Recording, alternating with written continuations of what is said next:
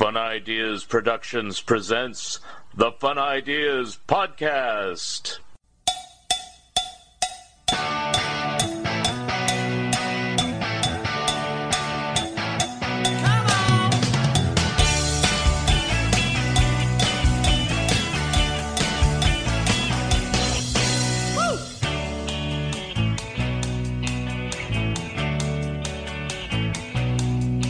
Well, it's just another Monday morning, another weekend just flew by. As the alarm clock rings to wake me, I wipe the sleep out of my eyes. Well, I'm driving to work with the radio on, daydreaming at a red light. The only thing that gets me through the day is knowing I'll see you tonight. Wanna hold you in my arms, shut up all the lights. Can't be wrong when it feels so right. Hi, this is Mark Arnold, and welcome to Fun Ideas Podcast number 115. This episode is sponsored by the fine folks at Lee's Comics. From high atop the stately Lee's Comics Mansion, we bring you the Lee's Comics Radio Hour, with tonight's special guests, Spider-Man, Superman, Batman, Cerebus the Aardvark, and yours truly, Wally Fields. Friends, have you tried Lee's Comics? Lee's Comics is better than the leading comic book store. Wait a minute. Lee's Comics is the leading comic book store, based on arbitrary standards set by Lee Hester himself. Lee's Comics eBay store is still going strong with over 10,000 vintage comics, the majority of which are now on sale for half off. Choose from Lee's huge stock of golden, silver, bronze, and modern age comics, and specializing in Silver Age Marvel titles. You can count on friendly service, accurate grading, and quick, secure shipping backed by a money-back guarantee. To check out Lee's eBay store, go to eBay. Click Advanced Search to the left of the search bar. Scroll down to Sellers and enter Lee's Comics Inc. Period. That's LeesComics period. Don't forget the period. Lee's Comics is shipping daily with no delays. New items daily. Mention the Fun Ideas Podcast and get a free bonus gift. Long title, Looking for the Good Times, Examining the Monkey Song One by One, by Michael A. Ventrella and Mark Arnold. A book that examines each song, gives lots of details about each song, and our own personal opinions. You can find this book on Amazon, Barnes & Nobles, and anywhere where good books are being sold. Our webpage is wordpress.monkeys.com, where you can see many of the songs and give your own opinions of them. And we will be discussing this more on Zilch. Hey, Michael, it says here we've written another book about the monkeys. Wasn't the first one enough? Not at all, Mark. Our original book, Looking for the Good Times, Examining the Monkey Songs One by One, was very successful, but only covered half the story. Which half? The group half. Our new book, Headquartered, A Timeline of the Monkeys' Solo Years, covers the solo half. Who knew the monkeys record so many solo albums? Not only that, but this book covers all of their solo projects, including stage shows, horse racing, running record labels, directing and starring in TV shows and movies, voice acting, and jail. Jail? Did the monkeys go to jail? Ah, you have to read the book to find out. You've sold me. Have you sold them? Who's them? Those people out there listening to this. Well, listen to this. This book has discographies, photos, and other information about the Prefab Four, Mickey, Davey, Peter, and Mike, the Solo Monkeys, plus another nifty cover by Scott Shaw. Wow, he did our last cover. And this one's equally good. Where can you get this masterpiece? Announcer. Announcer? That's me. Get Headquartered, a timeline of the monkey solo years, written by Michael A. Ventrella and Mark Arnold. Those two guys. It's available in hardback, paperback, or ebook from BearManorMedia.com or from Amazon. Get your copies today. Cool. I'm going to get one today. The Warren Kremer book is still being proofed, and I'm still working on my Mad Book and Kool-Aid Men articles, as well as articles about Richie Rich Comic Strip and Charlton Comics. I'm also working on a book about Pac-Man. Letters, we get letters. Here's one from Peter Werner, who wrote, "Great interview, and it was fun learning more about Sherry Flanagan's background. I wish there had been more talk about Trots and Bonnie itself, and what she has to say about the concept of it. She goes into that a bit in the old Comic Book Confidential doc, but I'm always keen to hear more. As to the French Trots and Bonnie anthology, I can report it's still definitely available. I was in Paris in October 2019 and saw multiple brand new copies of it in a comic book shop there. I would have snapped it up if I had all read French. It was seeing that got me thinking about Sherry's work and how much I'd love to see it in print again in English. I am kind of wondering if this new anthology will have everything that was republished in the French 1981 edition, since there's such squeamishness today on anything to do with adolescence and sexuality, which is dealt with in a very direct and politically incorrect way in some of her stories. On today's show, by special request, we discuss the life of artist John Severin on the year of his 100th birthday with someone who worked with him. Here he is, Mort Todd. Hello, it's the Fun Ideas Podcast, and today we have a returning guest, except this is the first time he's on video. So with me today is the former editor of Cracked Magazine and a good friend of the late John Severin and the late Steve Ditko and probably a zillion other people. And you can tell me about Neo Charlton and all the other stuff you do. But here he is, Mort Todd. Clap, clap, clap, clap, clap. Or you put in the applause and clapping. Right. And hollering.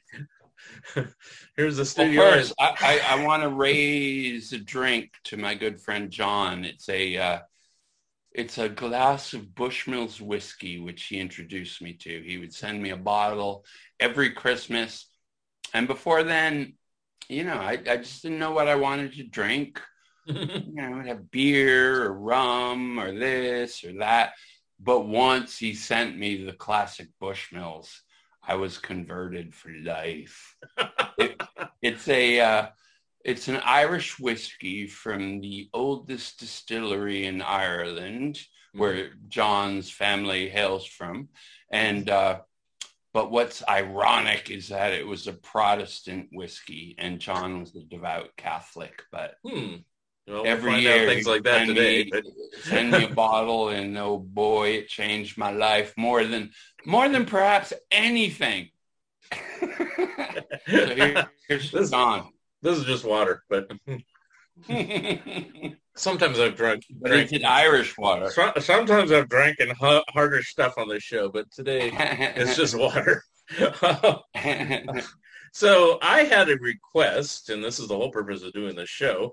Mark, why don't you do a show about the life of John Severin? And I go, because the people I had contacted back in the day are unfortunately all gone, which was mainly John himself and his wife Michelina. And so they were the people that I interviewed, which I'll promote these right now. For these two books, If You're Cracked, You're Happy. Insert applause. Which this gentleman to my left actually helped design the covers. He did the back covers too. Wow, it's got a UPC. It's legit. Yes.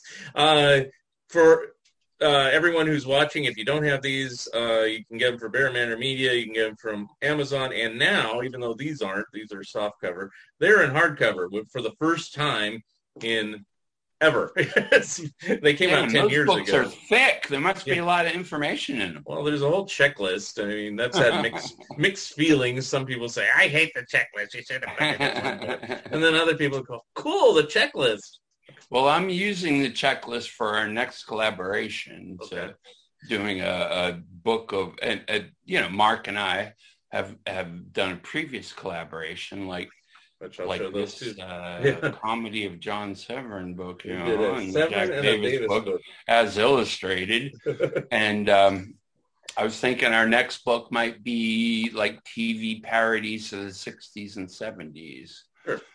And we were working on these. These came out. This was a Kickstarter, and it did pretty well. Thank you, everyone. And it's still for sale, not the Kickstarter, but I mean, you could still order these from from me or on Amazon. But all the little extra perks and everything in the Kickstarter are long gone. There was hats and postcards and other stuff. I don't remember. We still got T-shirts. Yeah, and that's true. You can order the T-shirts still if you want to, but that would be a separate purchase.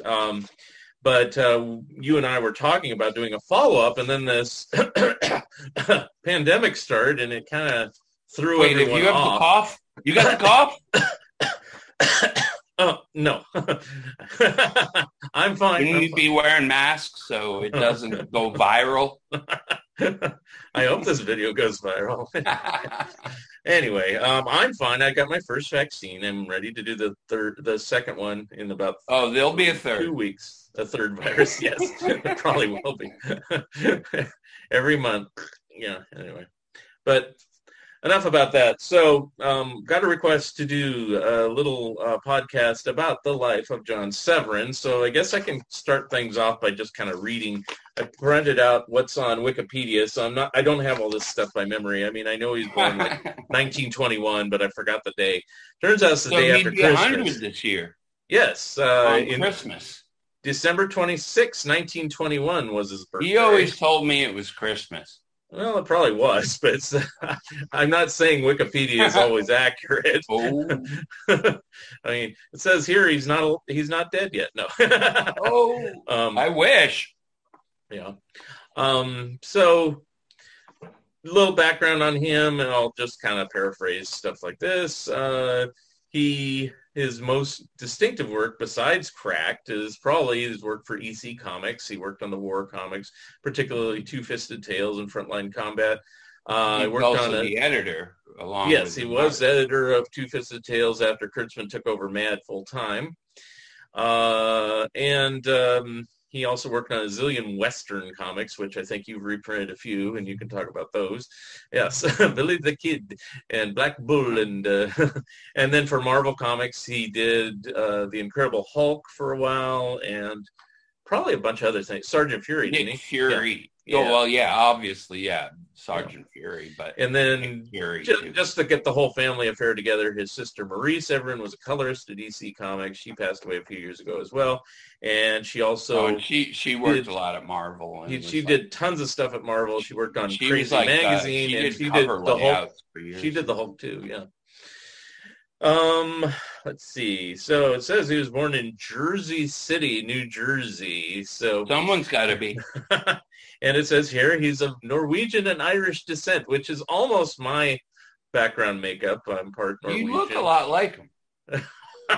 Probably now. Anyway, I used to have hair, but so did John. Now, my first question to you to get you in on the conversation. So I've seen photos of Severin, or at least I've heard about it because I'm also doing a Mad book right now. Of Severin knew like all those guys like Elder and Jaffe and everybody back in high school. And do you know more about that? I mean, yeah.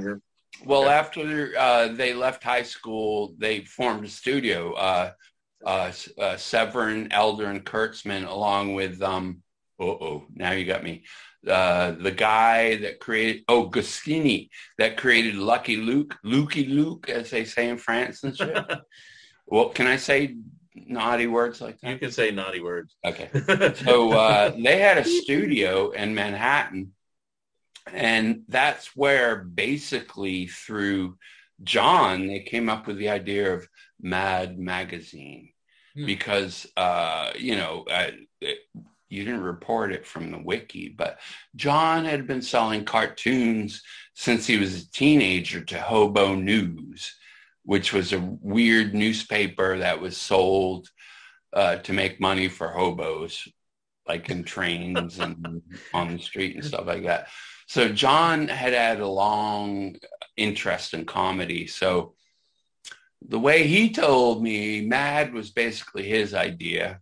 And Kurtzman, brought it up at EC and involved Elder and Kurtzman.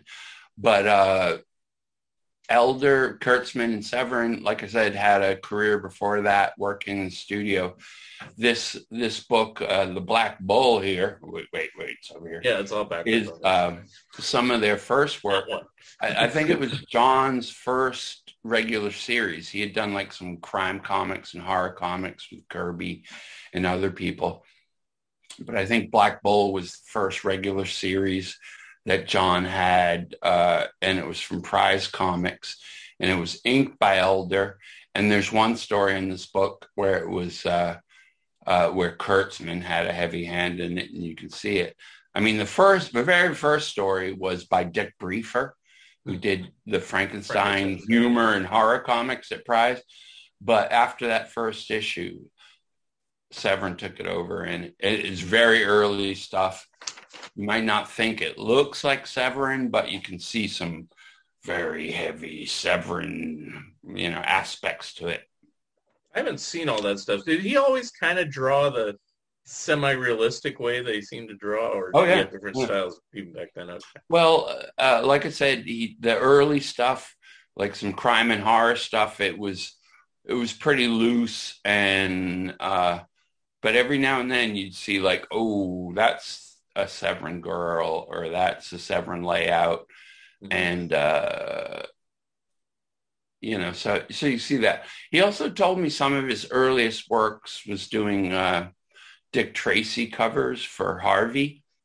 And Joe Simon, your good friend, gets credited for a lot of them. Yeah. And they're so loose because he's trying to follow the Chester Gould style that it's hard to tell it's Severin, but every now and then there's a detail, like if there's a gun or some wood or something, you go like, that kind of looks like Severin. Though I haven't been able to identify any particular issues, as right. Yeah, I think the only thing that's really identifiable if you're going for Harvey is those, what was it called, Amazing Adventures, or I forgot what it was. Oh, yeah, that was like... Tales. Yeah. No, it was like, like 15, 20 years later. Yeah. But yeah, that's definitely, very obvious to tell it's Severin. And on my Facebook page, whenever I can find good scans of artwork, I'll color them just for fun. Mm-hmm. And a lot of them are Severin. And yeah, there's one of those alarming adventures and other stuff like the Fargo Kid, like a Western that was never printed. I composed the cover with the logo and all this baloney, recolored it because it's just like hanging out with my old pal Seth again. Now, did you ever, I know you saw Severin when you did the 30th birthday for Cracked. What year was that? 88 or something like that? Indeed. Did you ever go out to see him in Colorado or no? Nah, unfortunately, no. Yeah, I wish I had, but that was just it. It was like back in the day before Zoom. Yeah. Like if you dealt with artists and creators out of the tri-state New York area, you do it on the phone or through the mail and stuff. So I very literally talked to Severin almost every day for some time, for at least 5 years. And yeah, he was quite the mentor. And we talk about everything under the sun, like his old work, his new work, why he did this, why he didn't do that, all kinds of fun stuff, art techniques, everything. It was ultra education. Mm-hmm. But yeah, there was that one time in 88, we were having a 30th anniversary crack party. I wasn't even 30 years old then, but you still are. But we had this big party in New York that was like, it was really fun. So John didn't like to fly, so we got him and his wife Michelina a first class cabin on the train. Oh, cool. Yeah. So they came from Denver to Grand Central Station on a train. And I asked John, I was like, of course, I've seen pictures of him. It was like, how will I recognize you? And he was like, well, I've been told I'm a cross between John Wayne and Orson Welles. And it is true. He was a big grizzly bear of a guy, with like full beard, nice hairline, and just like, how tall was he? Ooh, he had to be over 6 feet. How tall are you? I don't even know. It's like I think girlfriends have said I was 5'9". Okay, so you're a little shorter. I'm like 5'10", 5'11", whatever, on a good day. So he towered over me. Okay. And again, one thing I got to note too is Michelina, his wife, was just what a gal. Because like cartoonists, it's a hard life. You got to spend a lot of time isolated so you could crank out all your pages. I estimated like in the early 60s, John was doing over 100 pages a month, and not including painted covers and all kinds of various freelance. So that's like over a page a day, which is kills me. And you need a wife like Michelina to traffic all that grief. You know, like the best artists have the best wives who handle all the like, where's the check? Like, you didn't pay us the total amount last month, and you know, whatever. And as you know, doing the book, you had to go through Michelina. Yeah. I never actually officially talked to John, which some people go, oh, you know, that's too bad. And it's like, well, I don't know what I would say to him, because she even said, I know everything. He doesn't know anything, you know. It's like, and I go, okay, you know, it's like, because she goes, she was the one who told me, yeah, he was already, and you can confirm or deny, you know, whether, because you were there, that John was always on salary at Cracked Magazine. He wasn't a per page person. So he literally could do as much or as little work as he wanted to on Cracked. I don't know if that was still the case when you came along, but it was a per page rate. And I'll go more into that in a bit with you know, Lake and everything. But another thing about Michelina I got to mention is that John's colorblind. Yeah, and he did all these painted covers and stuff.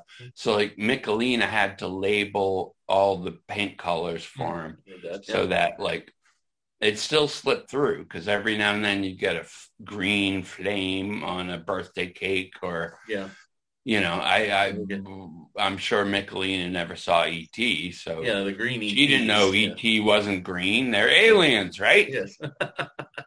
Right. And maybe even John thought, oh, it says green on here, aliens are green, I'll use that. And it's you take it for granted, right? Who knows? You know. Let's see. So going back now, if I went a little further on here, since you mentioned it already, it's like while attending high school, he contributed cartoons to the Hobo News. So it is now on you're here. using Wiki. Yeah. Now, have you seen any of these Hobo News comics or anything like that? I did a real long time ago, and they were sort of, you know, in the style of like F-Opper in the 20s and 30s. They were kind of like loose and jiggly type drawings. Yeah. Can you still tell it's John's work, or is it kind of like, because like Jack Davis, for example, you see stuff he did like in his high school yearbook and in the Navy, and it kind of looks like Jack Davis, but if you didn't know it was Jack Davis, you probably wouldn't think it was Jack Davis. At least I can't help it. Yeah. You know, it's just as he got older, he got that some style. Yeah. It was like I was saying with the Dick Tracy covers, like there's got to be a giveaway. There's got to be a clue somewhere that was like, that's a Severn Rock in the background. Yeah, right, and it would have to be that way. See, the thing about Harvey stuff, first of all, because they never credited everything, and I'm the one who wrote the Harvey Comics Companion. I get it wrong, sorry folks, but it's like, the thing is, even if Severin, say, penciled it, it doesn't necessarily mean he inked it, and it didn't mean he painted it necessarily. He probably did in the case of the Dick Tracy covers, but I mean, you don't know all that because they don't put that like Marvel did in the 60s. It's like inked by fantastic Fred Smith, and letters by Jolton Joe DiMaggio, whatever. You know, they didn't do that on anyone. I think EC probably was the first one that gave Severin a credit, correct? Well, it's hard to say. I mean, sometimes artists would sneak a signature in, you know. Right, but I mean, where they actually proudly let him put Severin or J. Severin, and you know, they even had the little bios and stuff like that. Yeah, but I don't think they actually had credit boxes like Marvel did, you know. Right.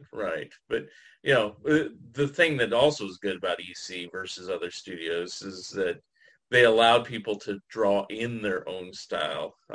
Whereas like using Harvey as an example, especially later when they're doing the Casper Richie Rich stuff, they wanted everybody to draw on the Steve Muffati or later the Warren Kremer style. And to this day, it like Ernie Cologne drew so closely to Warren Kremer that people commonly say, well, that's a Cologne cover. And I have to say, no, it wasn't, Right. because Cologne rarely did covers. No, It's yeah, in the but 50s. it's because I know all this history that Right. I've researched over the years. And it's the same thing with those Dick Tracy covers. It's like, originally I just thought it was Chester Gould because, hey, it's Dick Tracy. And then, And it's got a signature. It Yeah. says Chester Gould right Yeah. over there.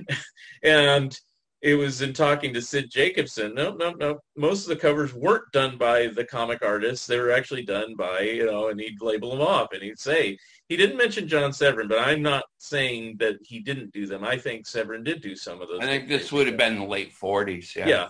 But Simon was a lifelong friend with Alfred Harvey, so he definitely did a lot of stuff. Everybody thinks, Well, he Simon. gets credited for a lot of them. Yeah. Joe Simon, right? Yeah, but I mean, people don't even know Joe Simon was even around Harvey, and it's like all they think of is Captain America, and it's like, no, he was Right. with them in the 70s and 80s doing paperback covers with. I think there was probably like Al Avision or whatever Yes. did a lot that Simon gets credited. That was for. one too, and then of course Kremer did a lot of covers, and then Beautiful. then the horror Beautiful. stuff. Lee Elias gets credit for things where he just did the finishes. He didn't do the original artwork, but my Kremer Sure. book is coming out. And conversely, where he had other inkers like John Right. Belfi and stuff like that. Yeah, so it makes it confusing because it's This like, is for geeks only. yes. So, question about John.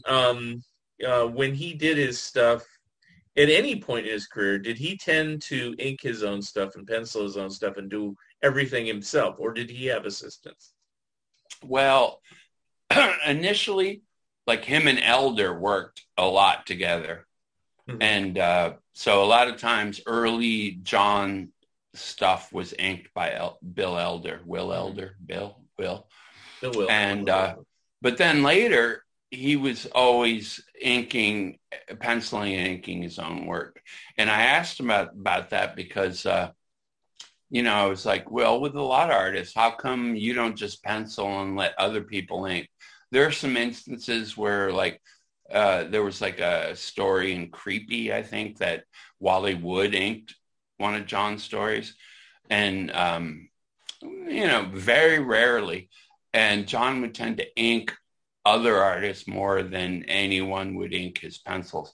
And I asked him about that, and he was like, well, the way I draw, I barely pencil. Mm-hmm. And I do all the finish work in the inks. Mhm. And not to equate myself with such talent, I do the same thing.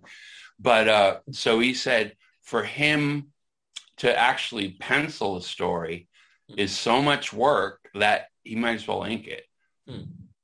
So why bother? And I can understand that because his pencils were probably pretty non-existent. They were probably so loose, and he knew what he wanted and just could ink it, tight, as we all love his work. Now, when he came out, is the 30th anniversary party the only time you met him, or did you see him a couple more times? No, that was it. I okay. still continued to work with him for like another 15 years or so. Right. It was all through phone and mail. Because I was just wondering if you watched him draw or pencil anything like that. If you, so speculation, I guess. I mean, do you think what he did was just like block out, and just put general forms, and then he took the pen and just Yeah, because like I said, not to equate myself with him, but yeah, I do super loose breakdowns. And then all the real drawing is in inking. And I'm sure he was the same way, because it's like, you know what you want. You just want to block it out like a director would do in a film or play. Just know this guy's here, that background's here. And then, it saves a lot of grief. Right. Than doing completely full, tight pencils for your own inks. I mean, I know some artists that do that, and I'm like, why? To me is, I'm no professional artist, but it's like when I've drawn cartoons and comics, I hate drawing it a second time. I just and that was one of the reasons, right? That was one of the reasons why I said, let the real artists do things. I can at least plan it out and do a quick sketch for somebody saying, this is what I want, this here and that here and that here. And then I hand it to like you, and then you make it look like this, it's like, Now, in the case of this is an actual Severin drawing that was unpublished. It's one of the last drawings, if not the last drawing by Severin, who did Sylvester there. So that's unique to this book, if anybody wants to know. Can I color it? And Mort colored it, yeah, because it's a black and white drawing. It was like yay big, if you can stretch the screen. Do you have the original? I do not. A friend of mine does. He probably doesn't want me to mention his name, but he found out I was doing the crack book, and he told me about it. And I go, ooh, because when I talked to Michelina and John was in the middle of doing a later version of Batlash, and I think DC made a graphic novel out of it. I think it was a 6-issue miniseries or something, but he was feverishly trying to get the deadline done, and I go, wow, he's still working incredible hours. Because this is like 2009 we're talking about. No, he did, like, his last work was for Dark Horse, and it was the day he died, basically. Yeah. And so that's what he was working on when I tried to interview him, and then this book came out in 2011. It wasn't Rawhide Kid? No, it was actually Batlash. It was the DC book that he put out. Because do you remember his Rawhide Kid for Marvel?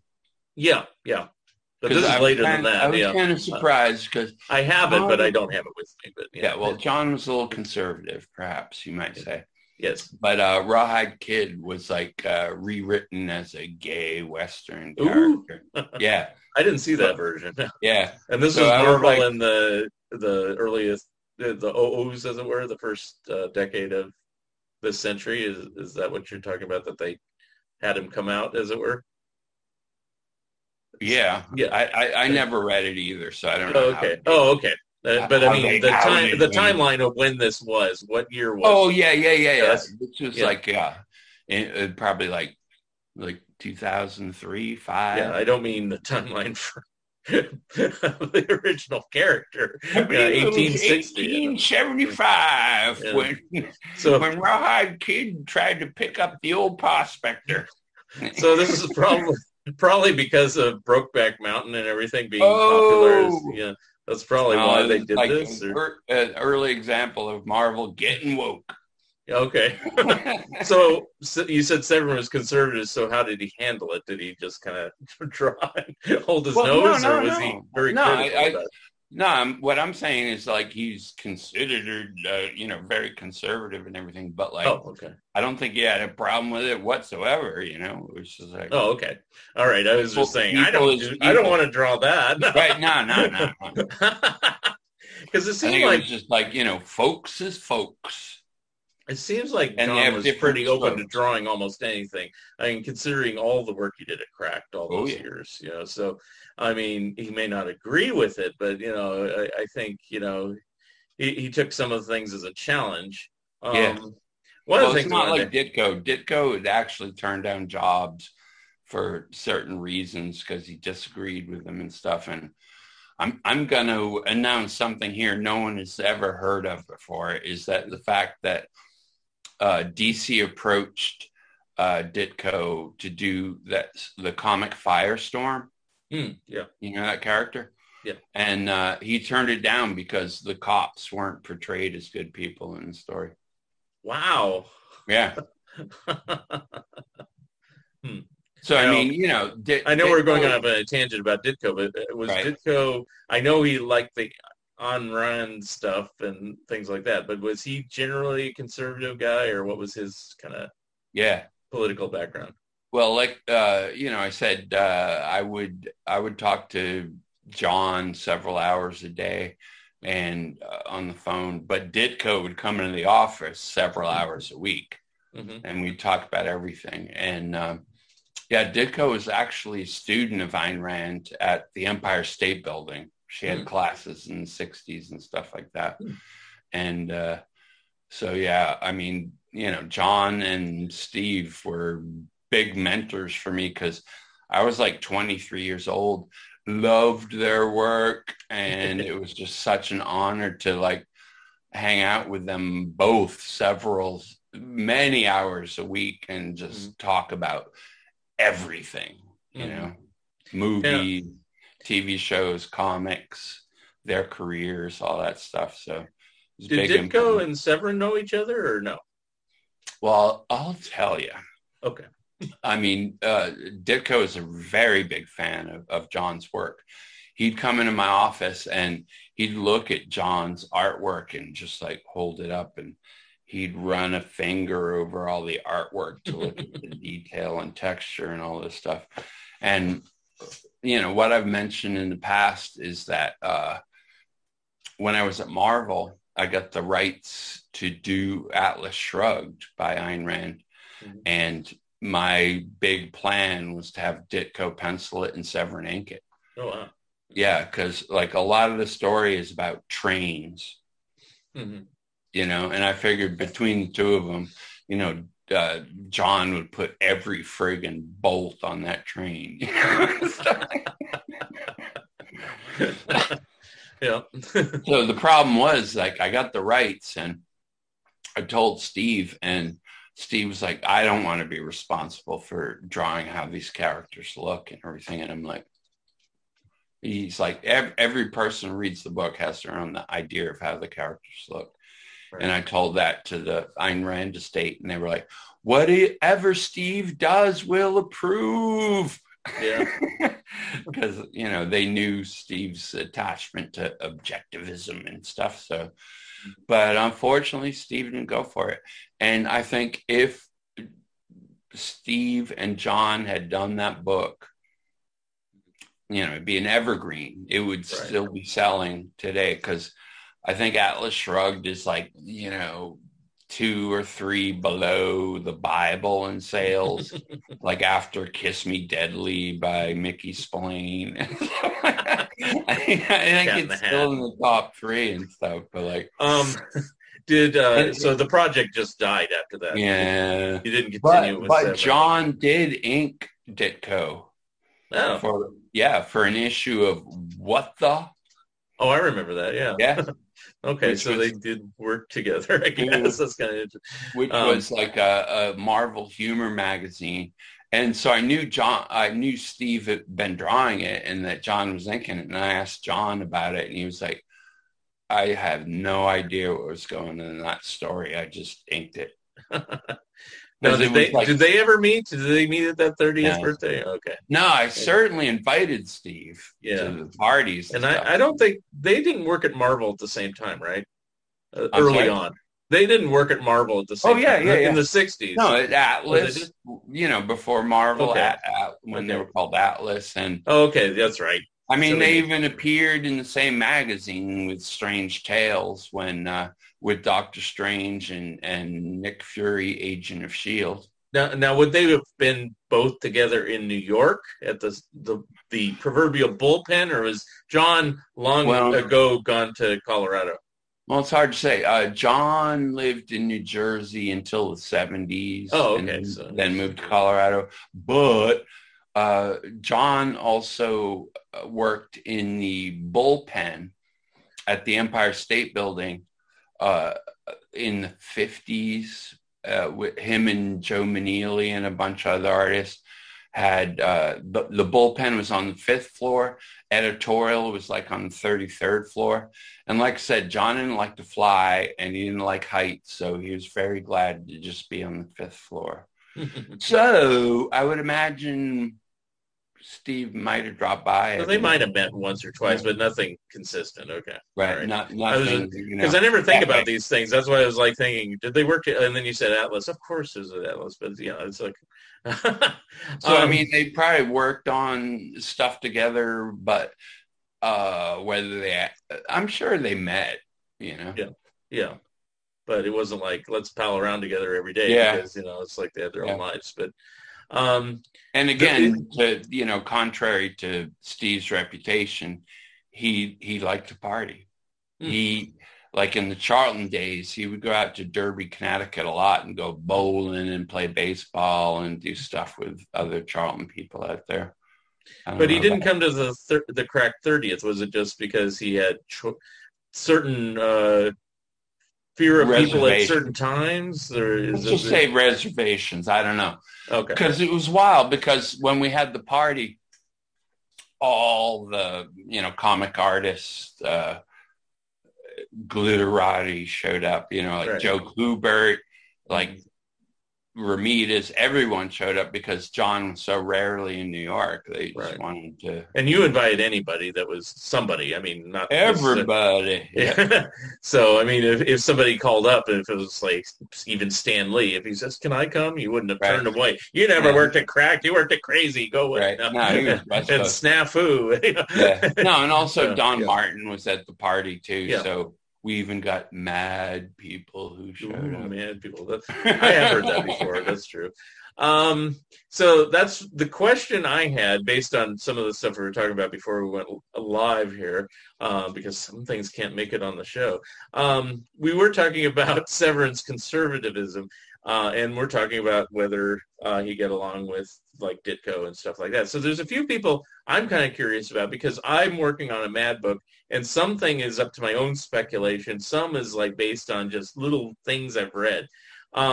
You talk to Severin regularly, and I was just curious if you know this or learned this. So Severin was in the first 10 issues of Mad when it was a comic book, and then suddenly he was gone. Now, I always contend the reason why he left is because he got the opportunity to edit Two-Fisted Tales, and that was like more interesting, lucrative gig for him.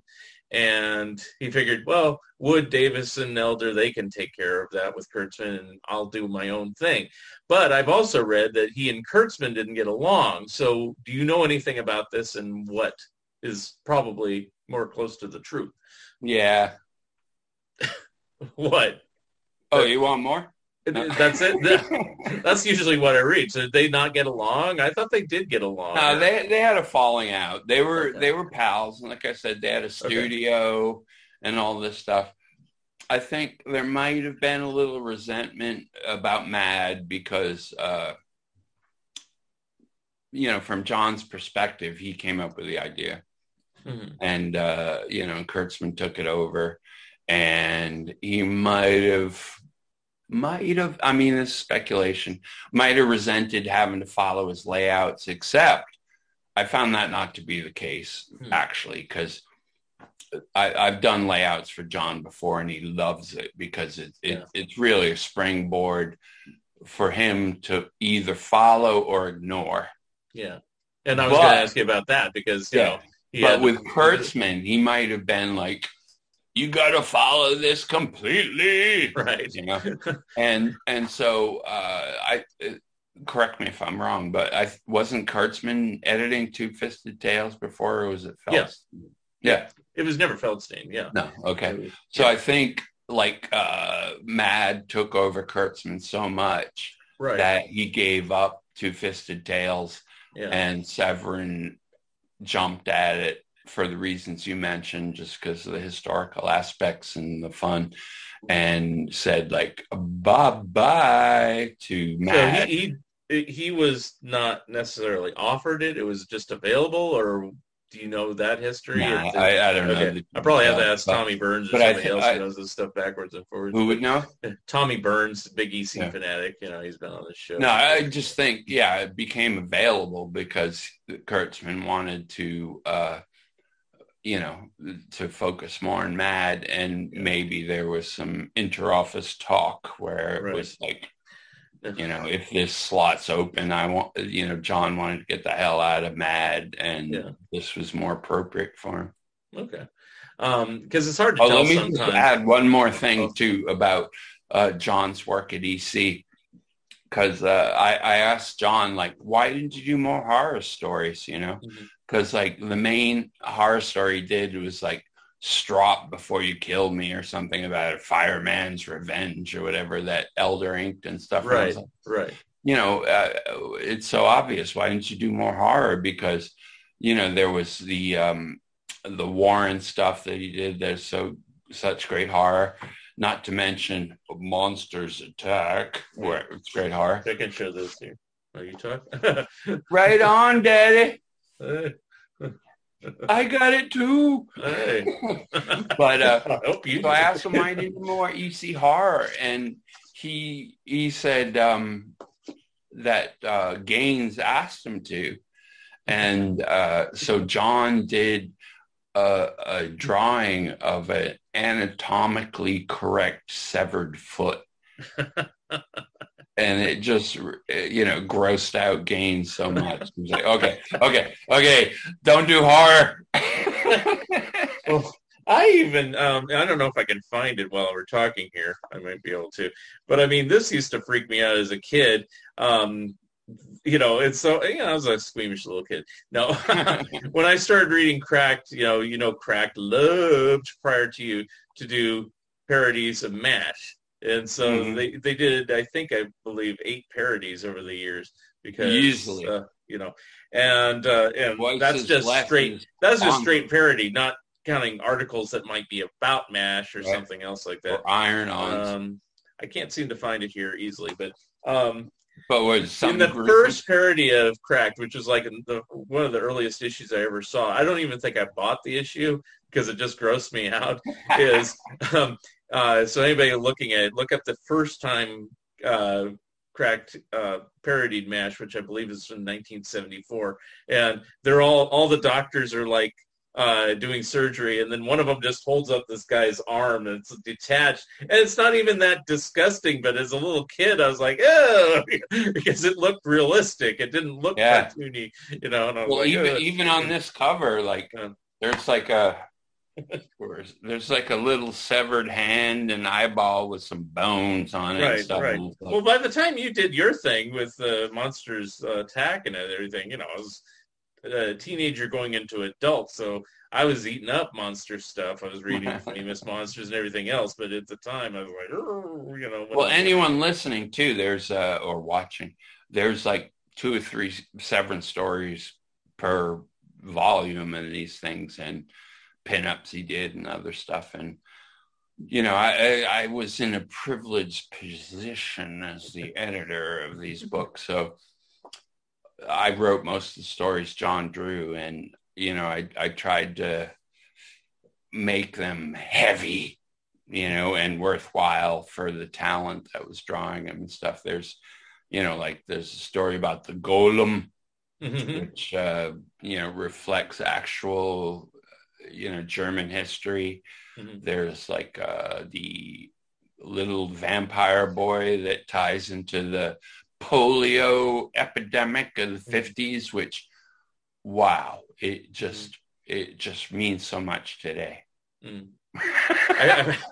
I found the thing. I mean, there we go. I don't know if you can see it here. There it is. The severed hand. Oh, the yuck! And that freaked me out as a little kid. I was like 7 years old, and I was like, that's like an ad from Horror House. Yeah. And so, like I said, I was a squeamish little kid, but, I grew out of that. But, I couldn't even look at Famous Monsters. I'd see it on the stand. I'd go, oh, put that back. And then 3 years later, it's like, I can't get enough of this stuff, So by the time you did Monsters Attack, I was like, yeah. And I was kind of always you were near to it. I was always disappointed that it only lasted 5 issues, and tell me about it. You only did 4 of them, and I never saw the 5th one. I didn't even know a 5th one came out. Well, I commissioned years later, half of the 5th issue as well. Yeah, but I never saw it on the stands. I got it years later in the eBay days. But anyway, so they decided to take a different direction for the 5th issue because. I hired Jerry DeFuccio and Lou Silverstone from Mad to take over Cracked when I left, and they took over Monsters Attack, and they didn't give a toss about horror comics. So the stuff they commissioned was more like crime comics, and there's a couple stories I'd already commissioned that were in the bin, and plus. There's a John Severance story in the 2nd volume of the Monsters Attack collection that was never published. It's a World War I dog fight between a French werewolf and a German vampire. Oh, yeah. Here we go. Is it Transformation Flying? Exactly. Okay. So. It was like written by a good friend of mine who's a big history buff and put a lot of work into it. He did rough layouts for it too. And again, like I said, Severin would like either follow it or use it as a springboard. Mm-hmm. There's one frame in this that I like. Just this one here where it's like, yeah. Anyway. Well, the thing with Severin, like with the Gollum story that I did in this one, I'd send him reference for old German films like Nosferatu or the Golem films. So they make cameos in this a la Severin. Right. Now, the question I have, and this is related to what I was talking about earlier, but you said, so his stuff's too gruesome, and Bill said, no, stick with Mad, stick with Two-Fisted Tales. I'm under the impression that Severin didn't get along with Kurtzman after the falling out, but he didn't ever get along with Al Feldstein. Is that correct? That's what I heard too, yeah. And I don't know what the reason for that was. Probably because of editorial dictates. Because it seems like, in a certain respect, people had like a love-hate relationship with Al Feldstein. He gave you free reign to do a lot of stuff your own way, but within the confines of all that text. So you had to, and Bernie Krigstein is one example where he's like, I can't stand this, and he'd move it around, and Feldstein would be like, why you, and all this stuff. But they seem to work together, whereas Severin and Feldstein, like, you'd think that Severin could have been plucked off for one of the Panic stories or something like that, because but he got Orlando instead, using that as an example. So, well, many times over the years after John had left Mad, they approached him about returning. And the thing is like they offered an okay page rate, but because, Mad had so many artists per issue, they could only guarantee, maybe 4, 6, 8 pages a month. Yeah. Whereas John at Cracked sometimes did 2/3 of the book. Yeah. Well, so even with a lower page rate, John would make a lot more money working at Cracked than at Mad. Right. And, and Feldstein might have been an aspect as well. I don't know. Yeah. I mean, they did manage to get Jack Davis back, but then Davis seemed to be a likable fellow that always seemed to get along with most everyone, even if he didn't like the work. Because I know when I talked to Jack Davis that I asked him about working at Cracked, and the one thing he could say is, "Oh, they paid terribly." He didn't dislike the work; he just didn't like that it was paid so low. And right. you saw that after everybody saw that after he left Cracked and Sick, he didn't do humor stuff for about 3 years. Until they got him back at Mad, and he was doing record albums and TV Guide and Time Magazine and stuff. The best thing that ever happened to Jack Davis is that he got blackballed from Mad. Yeah. A lot of artists, and Kurtzman took a lot of artists away from Mad to work for like Humbug, Trump, other humor magazines, and they were blackballed from working. Yeah. They ended up taking back Jaffe. A few other artists, but I think it was the best thing to happen for Davis because that's just it. He had to live. He had to freelance. Mm-hmm. And that's when he started getting TV Guide covers, Newsweek, Time, movie posters, record albums, and got paid actual money as opposed to like Mort Drucker, who, stayed at Mad.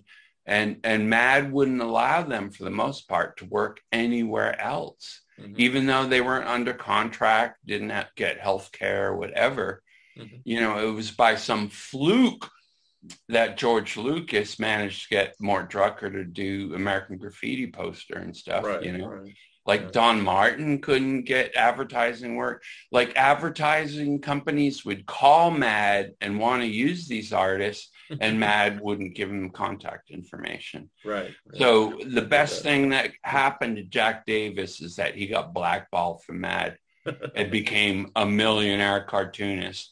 And then Mad was like, "Oh, you can come back, Jack. It's all right for you to come back." Yeah. So. At least he was nice and came back because he worked there for like another 30 years or something after that. So, well, in the 80s too, I did an all Jack Davis issue of his crack work. Which was the basis for this. Brother. So I called him about doing a new cover and all this stuff, and he was like, well, I couldn't do that to Bill and all this stuff. And I was like, you could. But like, well, didn't you ultimately design a postage stamp for the Postal Service, and that was what we didn't end up putting that in the book, but I mean, no, we did that on the back cover. Yeah, that was like the compromise or something. Yeah, right? Yeah. Yeah, he gave me the contact information for the Postal Service and stuff, so it was new Jack Davis art, but right. But it's almost like a sweetheart. He was just such a sweetheart. I know we're going off on a Davis tangent, but I mean that's kind of like with Sick magazine. After Davis left Sick magazine, Joe Simon would reprint Davis's Christmas cards for a couple of years until Davis said, "Would you stop reprinting my Christmas cards?" And so that's why the last few things he did for Sick are just Santa drawings, with these kind of dumpy, skinny, frumpy Santa Clauses. That was supposed to be just a personal greeting card, right? And suddenly it's in Sick magazine. It's like, stop. Damn. Anyway. Were Joe Simon and Paul Lakin cousins or something? I don't know that. I know they have similarities on things that they did, but I'll tell you too with Mort Drucker, because we'd gotten Don Martin, right? I simply called him up and said, "We'll give you the same page rate, return your original art," which Mad didn't do, and you own your copyright, which Mad didn't do. So like Don was like, zoom, came to crack. I offered the same thing to Mort Drucker. Yeah. And Mort, super sweetheart, right? But he was like, well, I needed some heart surgery a few years ago, and Bill Gaines gave me a loan because they didn't have health insurance or reprint money or anything. Or own the original art. So Bill gave him a loan that he had to pay back. Right. So he felt obligated to stay at Mad and stuff like that. And then, after everyone's done and gone, it's like Bill's selling all the original art and, making millions off it and stuff. Whereas like Drucker still owes him for his heart surgery. He probably still owes him. No, that's terrible. Yeah, anyway, dunning his grandchildren. It's a little mailbox. Gaines has a little mailbox at his grave. Insert check here. All right, we're making fun of the dead. Oh well, it's not libel or slander because you can't. Oh, anyway. One other anecdote I got to tell you too is this company Paper Cuts got the rights for Tales from the Crypt. And we're doing new Tales from the Crypt stories, and I wrote and drew a few of them and stuff.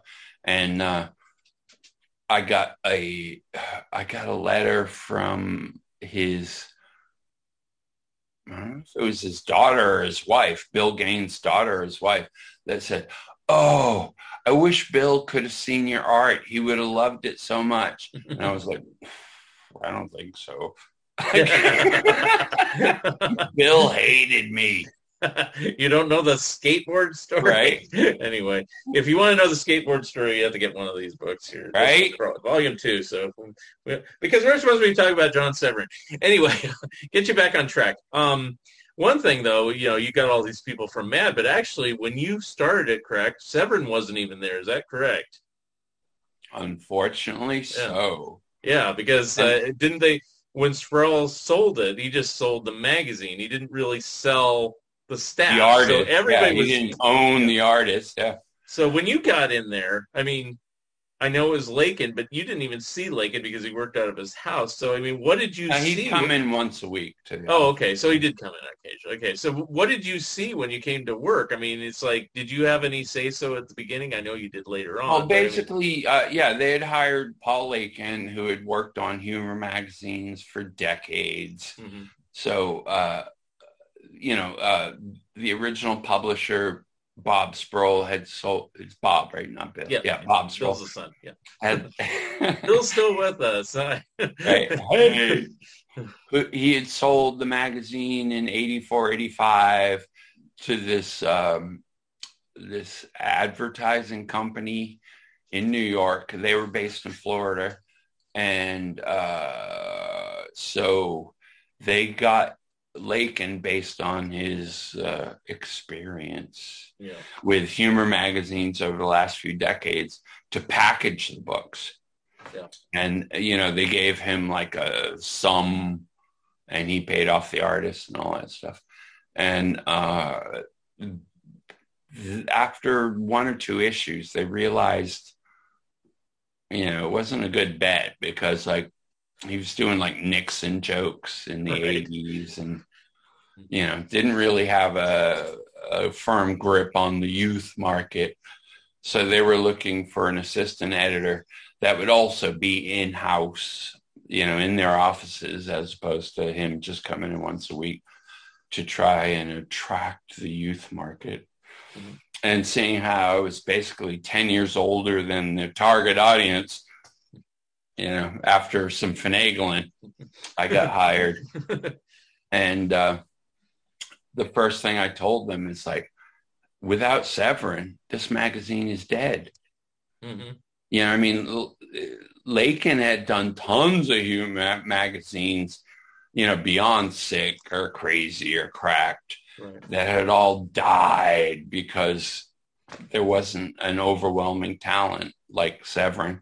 And plus, Severin was Cracked and Cracked was Severin.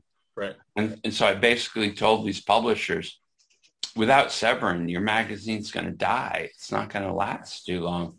Mm-hmm. And so they're like, your first job is to get Severin. And so was through some friends at Marvel, I called up Severin and was like, dude, we need you. And he was like, well, I heard from Lakin. And Lakin had offered an insulting page rate and wanted a kickback, which is just like crazy. So I basically said, he was a little suspicious of me because I was working at Cracked, So I was like, okay, what kind of page rate you want? And, what terms, and we'll make it happen. And he was like, well, okay. He wanted 500 a page, which is still a pretty good page rate for comics. Mm-hmm. And he also said, I want to make sure I don't answer to anyone but you, to me, So I was like, all right, well, I talked to the publishers. They were like, all right, let's do it. And he was getting 1,500 for covers. Yeah. Which was nice. And so at that moment, I basically became half editor of the magazine, and I packaged about half of the book and Lakin did the other half. But then going through the artwork and all this stuff, I realized, and talking with other artists that he was using, I realized that like he was reusing pages from Sick magazine and other comics and selling them to Cracked, which, could be a potential lawsuit. And then talking to other artists, I realized he was getting kickbacks from everybody. Yeah. And with crummy rates and everything. So, So basically when I found that out, they wanted a new editor and did an editor search. And over the months they tried to find a new editor, I was secretly packaging the books myself. and sent them to press and everything until they ultimately realized, I'm like, I guess you can do these books. And I was like, yeah, I can do these books. Yeah.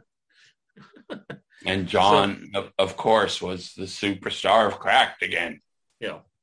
So I guess, you hit it off immediately, right? You did, you and John, yeah. Well, with all artists I work with, it was because of like I respected them so much. Yeah. I knew most of these artists work so well that, I could speak their language, not only as boy editor behind the desk, but as a fanboy and also a developing creator. So, I could speak to him on a lot of levels. And, I think a lot of it boiled down to being just a fanboy and loving whenever I got their work. And I'd be like, oh, this is so cool. I see what you did here. And this is great. And blah, blah, blah, blah, blah, blah. And I really think we got better work from John than he'd been doing for Cracked for years. Yeah. Because I think it was our interaction and, and stuff like that, where John found a moment to shine again instead of doing the Fonzie parody for the 15th time. Right. Yeah. That's a lot of people. There's this interview in Comics Journal back in like 1983 or so, 82, I think, somewhere around there. And he talks at length about his work for EC and for Prize and for this company and that company. And other than the brief one-sentence intro that mentions Cracked, it didn't mention anything else. And I was like looking at it going, he's worked for this longer than anything else, and they don't talk about it? I mean, I'd at least ask about it. He's been there about a quarter of a century by then. Yeah. I mean, I think you can really see phases of John's interest in Cracked. Mm-hmm. I think in the early books, he went overboard. There's some beautiful stuff. Yeah. And then I think by the early 70s, it was just work. Yeah. They would send him a script and draw Star Wars, draw Fonzie. Yeah. Well, sometimes they didn't do it very well. Like, I remember when they did parodies of Mork and Mindy, there was like an old lady on the show. I forgot how the character was, like an aunt or something. And he could draw Robin Williams perfectly. Pam Dauber, pretty good. And the dad, not so much. And then the grandmother. Conrad Janis? Anybody, it's like, did he not have reference or did he just not care? Well, no, I mean, that's a good point because like back then, I mean, it was like you didn't have the web for reference. Yeah, that's true. You could only use like TV Guide or People magazine if you were like lucky and stuff. And that's one thing I did at Crack too, is try to get as much frickin' reference as possible. Yeah. Like with the Batman movies and stuff like that, I'd get all the, photo books and magazines and Starlog, whatever. Mm-hmm. Try to get as much, coverage as possible, right. For him to do the parodies. As along with going to the movie set. Right. I remember you said that. Wasn't that in England? Pinewood, 007 set. Right. That's cool. Yeah, I snuck in there and took photos, and like we beat Mad, who was owned by the film company, right. Warner Brothers, with the parody with like, the Batmobile looking like it was supposed to and all that stuff. Yeah.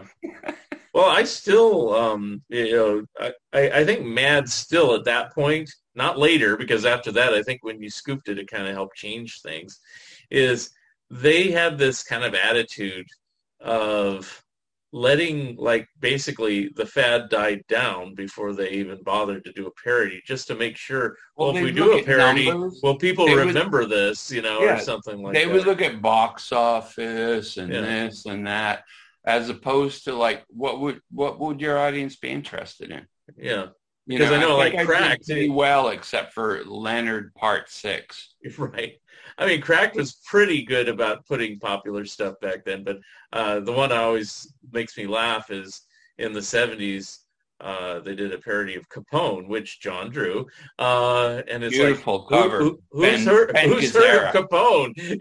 And we mentioned Billy Sproul. I had talked to him about that. It's like, why in the world did you do a cover story about a movie that was such a flop? And he goes, well, we thought it'd be the new Godfather, and my dad liked it. Okay, it's like didn't really work out that way. Yeah, you get a hit and miss every now and then. Yeah, and again, that's another reason for like if you look at my covers as opposed to the earlier covers, I do all the layouts for covers, and I try and pack as many frickin' celebrities as possible. Yeah. So it's like, oh, you don't like Stallone? well, there's RoboCop, or Even Sproul would do that in the old days, because especially on the annuals, you'd have like King Size Cracked, and it'd have like every '60s celebrity you could hear of, on the cover. It'd have Tiny Tim and Twiggy and Rowan and Man Martin from and Uncle. Yeah, everybody. exactly. Those covers only appeared on there. I mean, since you had to tell Severin, did he enjoy doing all that type of stuff, that little intricate detail work, or did you just do it? He never complained. Yeah, never? It was his bag, Okay. I mean, we did a crack subscription ad once that had, probably like 70 people in it and stuff. And he got them all spot on. Yeah. Well, even your Monsters Attack cover, the one to your right shoulder, with all that one, there's a lot of characters on there, makes me wonder. Well, that one was inspired by the first issue of Creepy by Jack Davis. Oh, yeah. Because it had like Uncle Creepy reading to these little kids and all these monsters in the background. So that was definitely an homage to that issue. Because after that, every cover I did, Severin did, was more like Famous Monsters, because it was just like a big monster head of like Freddy or Jason. Right. Well, you have Godzilla up there behind you and stuff like that. So, how fast was Severin? I mean, as a painter or an inker or like I said, in the 60s, he was doing over 100 pages a month. Well, that's true. When I was working with him, you could count on a page a day at least. Yeah. And same with covers, painted covers, whatever. And, as an, I hate to use this word, but as an artiste myself, I would love seeing his covers because, again, pre-digital, he'd send us the originals, scan them, send them back. But his covers were so mixed medium. He would do pen and ink, watercolor, what was called Electrofilm, which was like this adhesive color tape that you would apply and cut around. And so he would just use whatever was sitting around to create the covers. And it was a marvel to look at and go like, that takes some thinking, Now, did you ever miss a deadline the time you were there? Well, there was one time. Well, or did anything get lost? I mean, you're doing it to the mail.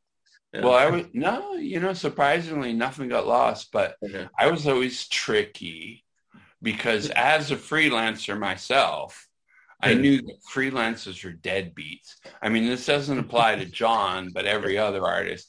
So I would always skew up the deadlines 2 weeks. So like if I said, I definitely need it by the 4th, it would be the 18th, Yeah.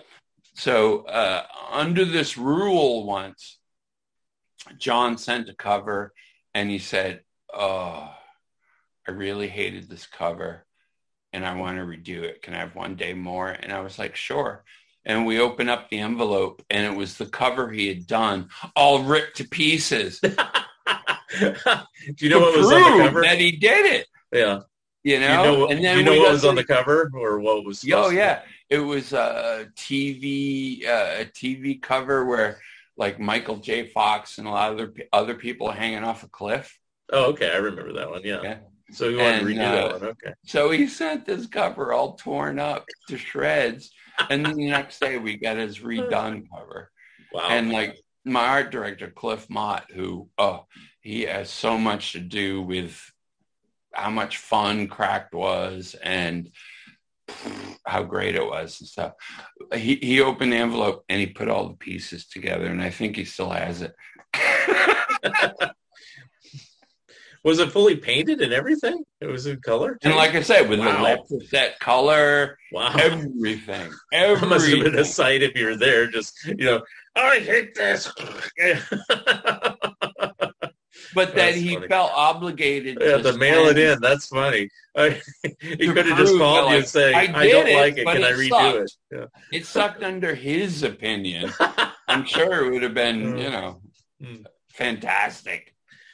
Now, did he have a preference of painting versus drawing, or did it matter? You just like doing it all? Well, he was a master of all mediums. Yeah. I mean, it was just like whatever the job entailed, I mean, obviously he was a great pen and ink artist, but he was also fantastic in gouache.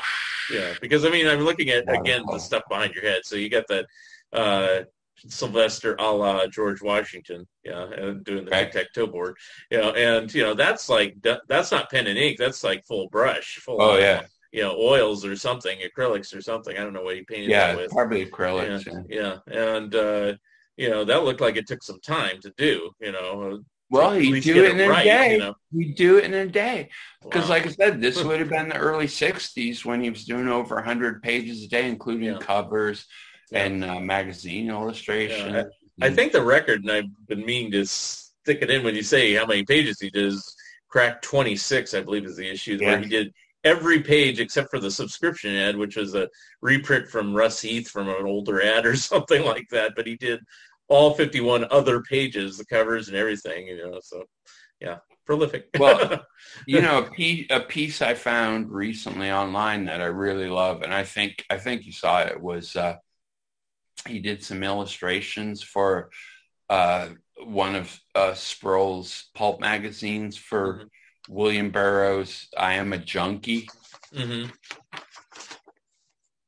Just like beautiful detail of a hypodermic and a guy injecting himself with junk while this girl opens the door and is shocked and everything. It was just like, I mean, gouache, if people don't know, is basically, paint in black and white, but it was just like gorgeous. Mm-hmm. And well, that begs the question: did you used to instruct him what type of medium to use, as it were? Just said, I'd leave it up to him, and that's just it. Sometimes we'd get Duo-Shade, pen and ink with a Duo-Shade tone on it, or he would throw some Zipatone on it, or do gouache or wash. I remember I wrote a Tarzan parody because, he's got a big connection with Tarzan from that and everything. And he did it all in gouache. And I was like, gorgeous.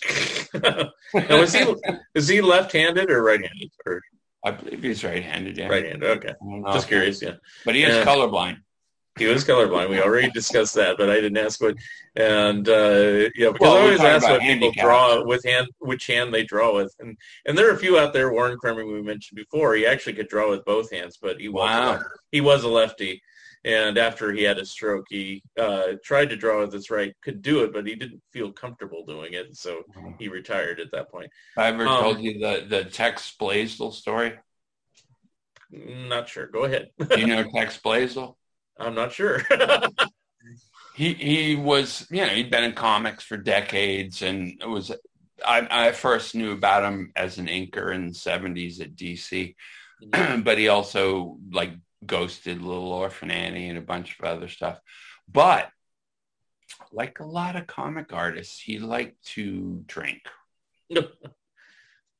and like myself. At bars and stuff like that, he liked to balance on one leg of a chair while doing stuff. I've gotten in so much trouble at bars for just balancing on one leg on a chair. I don't know why. But anyway, he did this in his studio. Yeah. And I'm sure people listening here will know Tex Blaisdell's name. But regardless, and he taught at SVA and I think the Kubert School and stuff like that.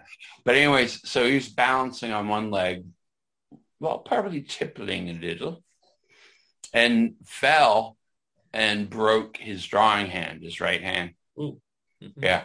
So he learned to draw with his left hand. I think Gray Mara told me this story. But he learned to ink with his left hand. But then he was balancing on the chair again on one leg and fell over and broke his left hand.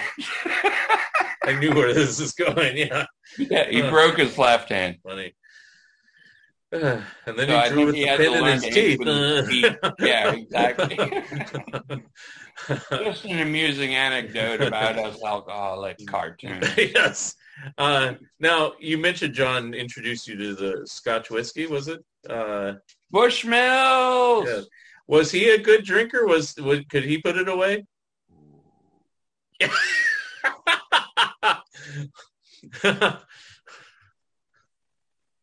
But he still turned in the work. I mean, he wasn't like Wally. He didn't let it affect him too much, like say Wally Wood or something, right? He actually told me Wally called him the day before about finding a gun.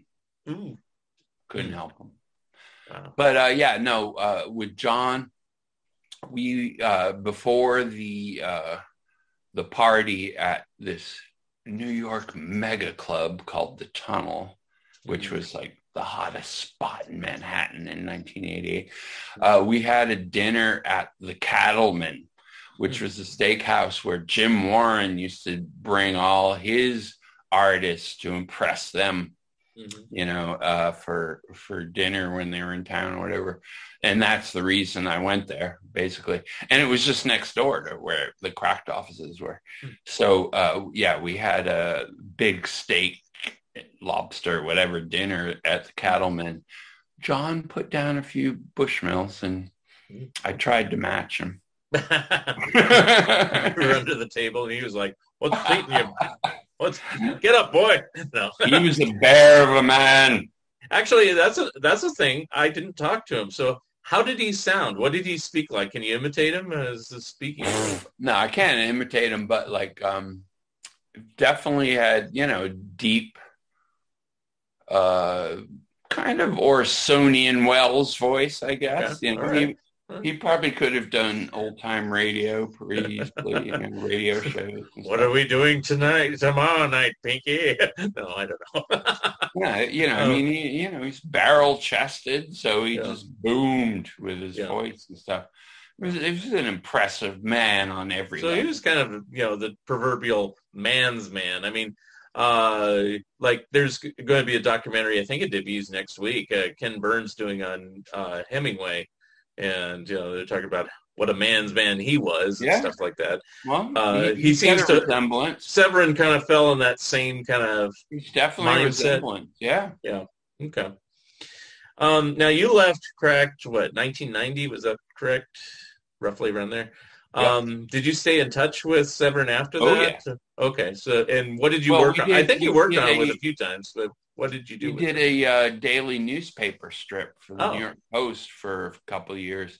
Celebrity biographics. That's right. I've seen one of those. Yeah. And we did, a variety of celebrities. What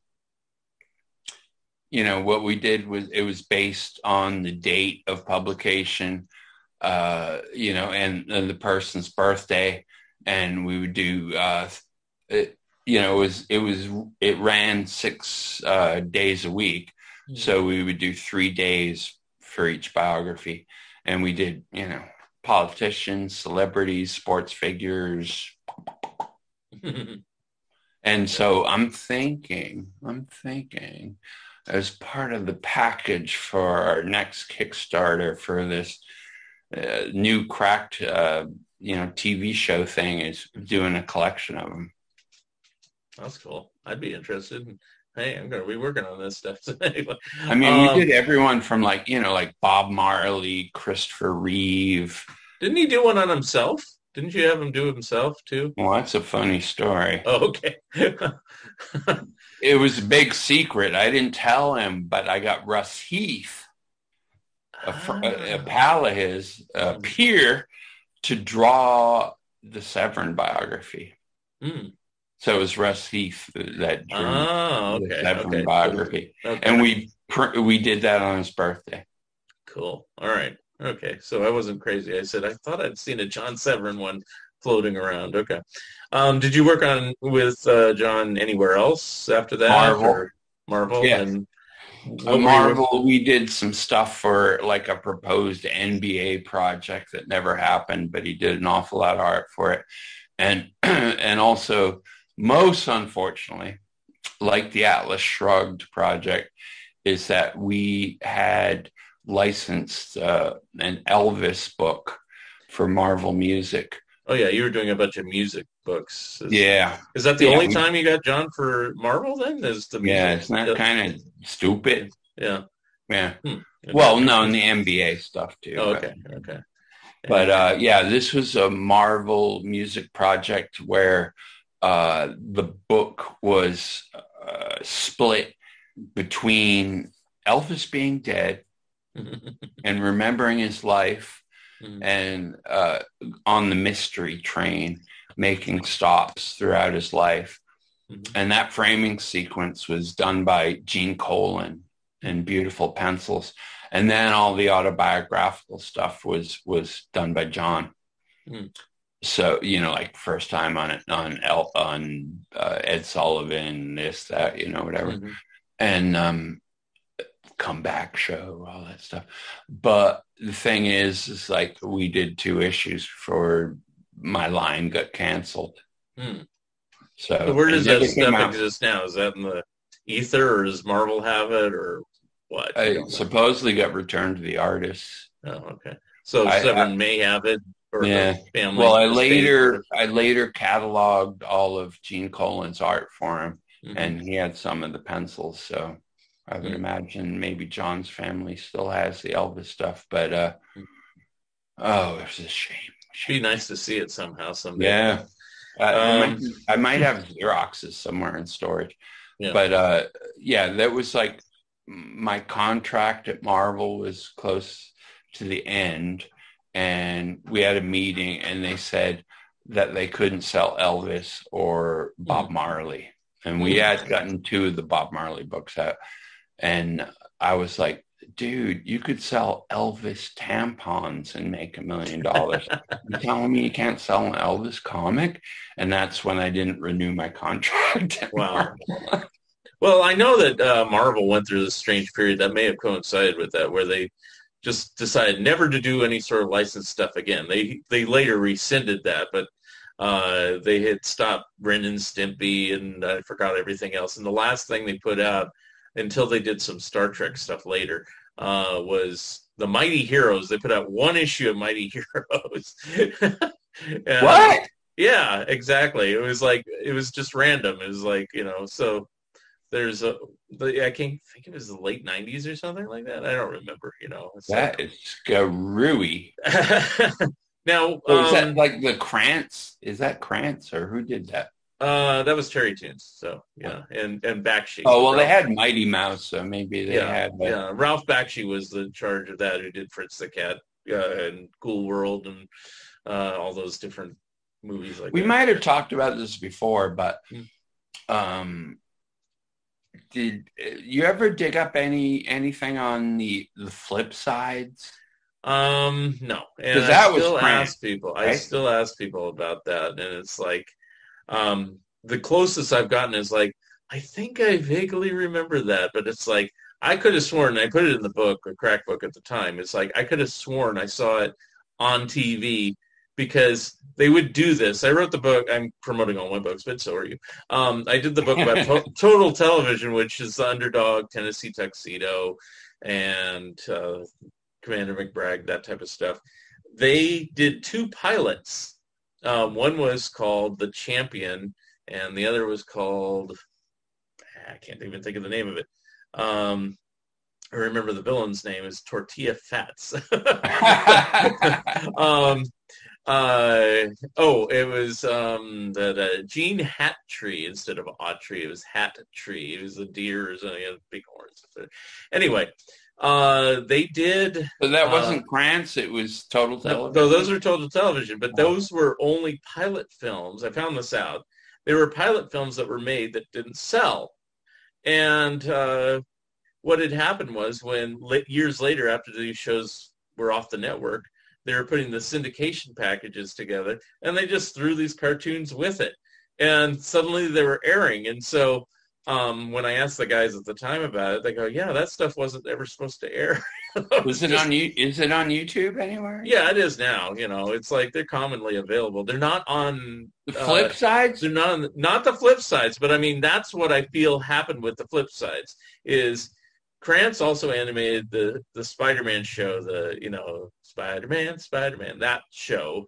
And Ray Mars did some great work on that show. They also were involved with those Marvel superhero ones that were the Kirby ones that barely had any animation, that basically looked like a comic panel. And they go, go, whatever. And they didn't do the Mighty Thor ones; those were done by Paramount, but they did most of the other ones, and they did some other show. I forgot. I can't think of it off the top of my head. There's because the Flip Sides pilot apparently had Sylvester, Yes. Crack's mascot. So I could have sworn I grew up in the San Francisco Bay Area, and there's a big station there it was still around, called KTVU Channel 2. They would show all this Spider-Man and these Marvel superheroes and everything, and then they'd have this afternoon block of cartoons called Cartoon Town or whatever, and they'd just show random stuff, and they'd show Tom and Jerry, and they'd show this and that and the other, and then they'd show that one. It would just be like a cartoon they'd show, and I wasn't paying attention to it. But and not it wasn't Flip Sides. Well, I think it was that, but I don't remember it being called that. And it's like, unless I'm having Wasn't there a rock band involved too? Maybe, but it's like it's been so long. Had I been consciously trying to pay attention to it, because I hate to say it, I was not the biggest Cracked fan back in the 70s. I'd buy it, but it was just like what Dan Close said. You bought Cracked when you couldn't find Mad. It's like you'd try to get your Mad fix, and there wouldn't be another issue, and say, okay, I'll buy Cracked again. And then he said, oh, I know why I don't buy Cracked. I hate Cracked. It has the worst stuff. Yeah, this is before you were the editor. Professional work. Yeah. Well, I know that, but that was after the fact, and that was when he was talking about 60s and 70s Cracked. Yeah. Now, I know all the people who love Cracked and even love it more than Mad. I get it, and I appreciate it. I appreciate it more now, but at the time, it was a major letdown, and I used to think this. It's like bringing it back to Severin. Why is Severin over here at Cracked? Why isn't he at Mad? I didn't know any of the backstory. I told you. Yeah, well, I know now, but as a kid, I was like, "What's he doing over here? He's their only good artist." The Flip Sides is another great example of John's versatility, because he drew the comic in Cracked in a total UPA style, a total limited animation style, And again, you mentioned earlier where John did 99% of an issue. Oh, yeah. Not one, maybe one or two of those stories was in his style. Oh, yeah. But every other story was done in a different style. Well, he would use pseudonyms like Lepore or whatever to do Bigfoot type stuff. And that's it. He would use a variety of styles and mediums, so he could fill a whole book and you wouldn't really know it was all one dude unless you were a geek like us. One I remember as a kid, and I even know the issue number, is Cracked 147. And it's similar to the Cracked cover there where he's painting, but it's Sylvester and he's painting himself, like a paint by number, and he's painting himself. But it's not signed Severin, it's signed Powers. And I remember saying to myself, wow, this Powers guy draws as well as Severin. I didn't know it's John's middle name, so whoops. Years later, I go, well, no wonder he drew just like him. He was him. So well, anyway. That's like Lepore was another pseudonym for his Bigfoot. They had 00 Severin, because he was a James Bond fan, and or Nevri. He did his name backwards. I don't know how to pronounce it. He had a couple other ones. It seemed like he had a Swedish one, and that was his name too. I'd have to look them up. They're all in the book, everybody. Anyway, so after you lost the Marvel thing, did you stay in contact with him after that, or you just kind of drift off and do other things? And no, I've always been in touch with him. Did you ever try to hire him for other things? I mean, you went on to other projects and things like that. Well, I mean, I couldn't, after that, I couldn't afford him, basically. Right, okay. On solo projects, every now and then. Yeah, I'm asking, you never know. It's like I scraped together one more thing. I had him ink a cover for a planned project that I penciled that never happened and stuff like that. But after about 2005, I guess we hadn't really worked together, but we stayed in touch. Okay. And during all the time you worked for him and even before, did he ever talk about, we were talking about earlier about Jack Davis getting into Time magazine covers and movie posters and record albums. Did Severin have any interest in doing that, or did he ever pursue that, or did you just like doing the comics? Not specifically. I don't know where he got his work. Because early '60s, he was doing a lot of like book illustrations for Random House and and stuff like that. I don't know where he found his work, whether he openly solicited to get work or they came to him. Sounds like they just came to him since he didn't do a whole lot, And I'm well, not again, saying doing 100 pages a month. Yeah, but I'm not saying that Davis really pursued it. I mean, Davis just locked into like two things, but did a lot. I mean, it's amazing how many RCA album covers he did. RCA was like he could have retired on that, never done another thing. But anyway. So well, again, talking about all the styles that John worked in. Yeah. Those like Random House history books he did were like 2-color. Mm-hmm. And also like some men's magazine stuff he did in the 50s for Sproul, 60s, which I think we're also going to reprint pretty soon. Like Man's Action and all that. No. Wildcat. Like college humor. Oh, those types. Oh, yeah, college humor. Like and French cuties or whatever. Right, yeah.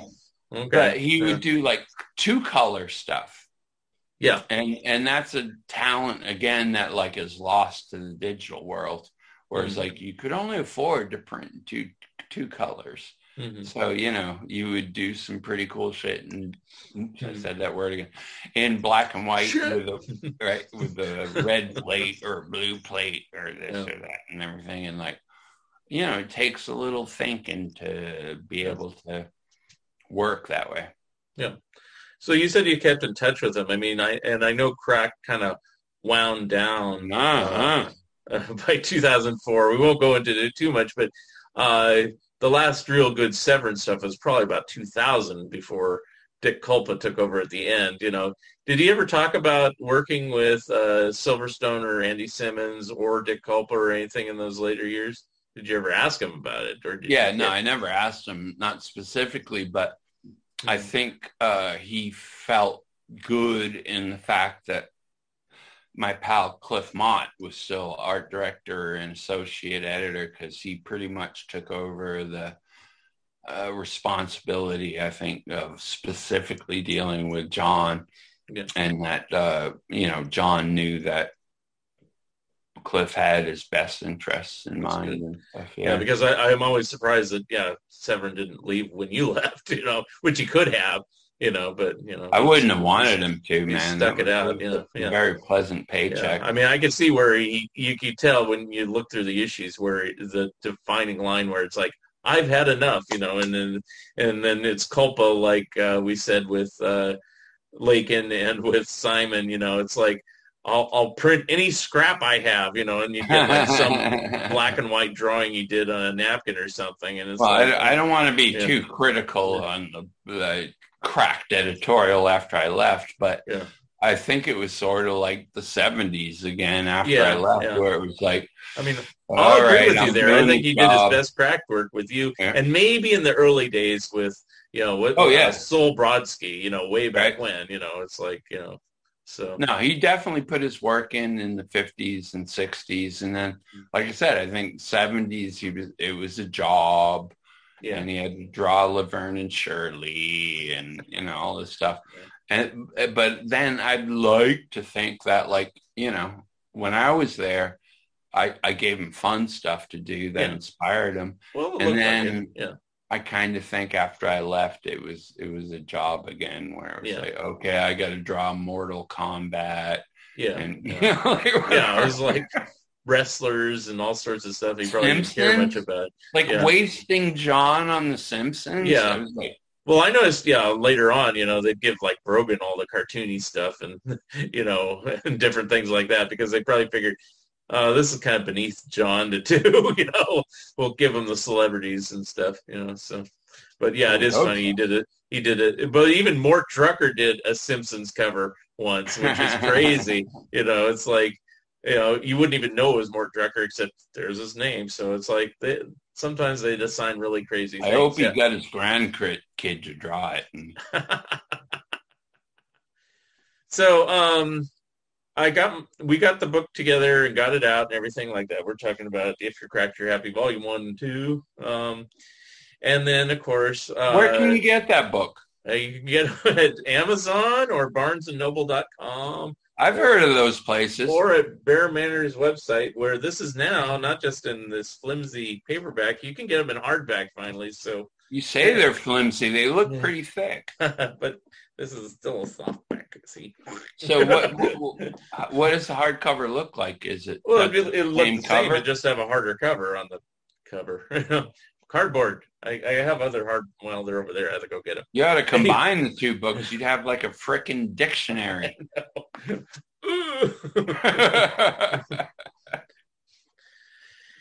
Anyway, I have a friend, Stu Shostak, who does his own show, and he always says, another doorstop. So it's like, I get it. So where can we end on this? I guess the end of his life, unfortunately. Do we have to end? I know. It's like, it can never end. Okay. But unfortunately, John did pass away, and we'll put, you said he was born on Christmas Day, where here it says the day after. So he was born on Boxing Day, we'll say that. But what day of the year did he pass away on? Wasn't it January?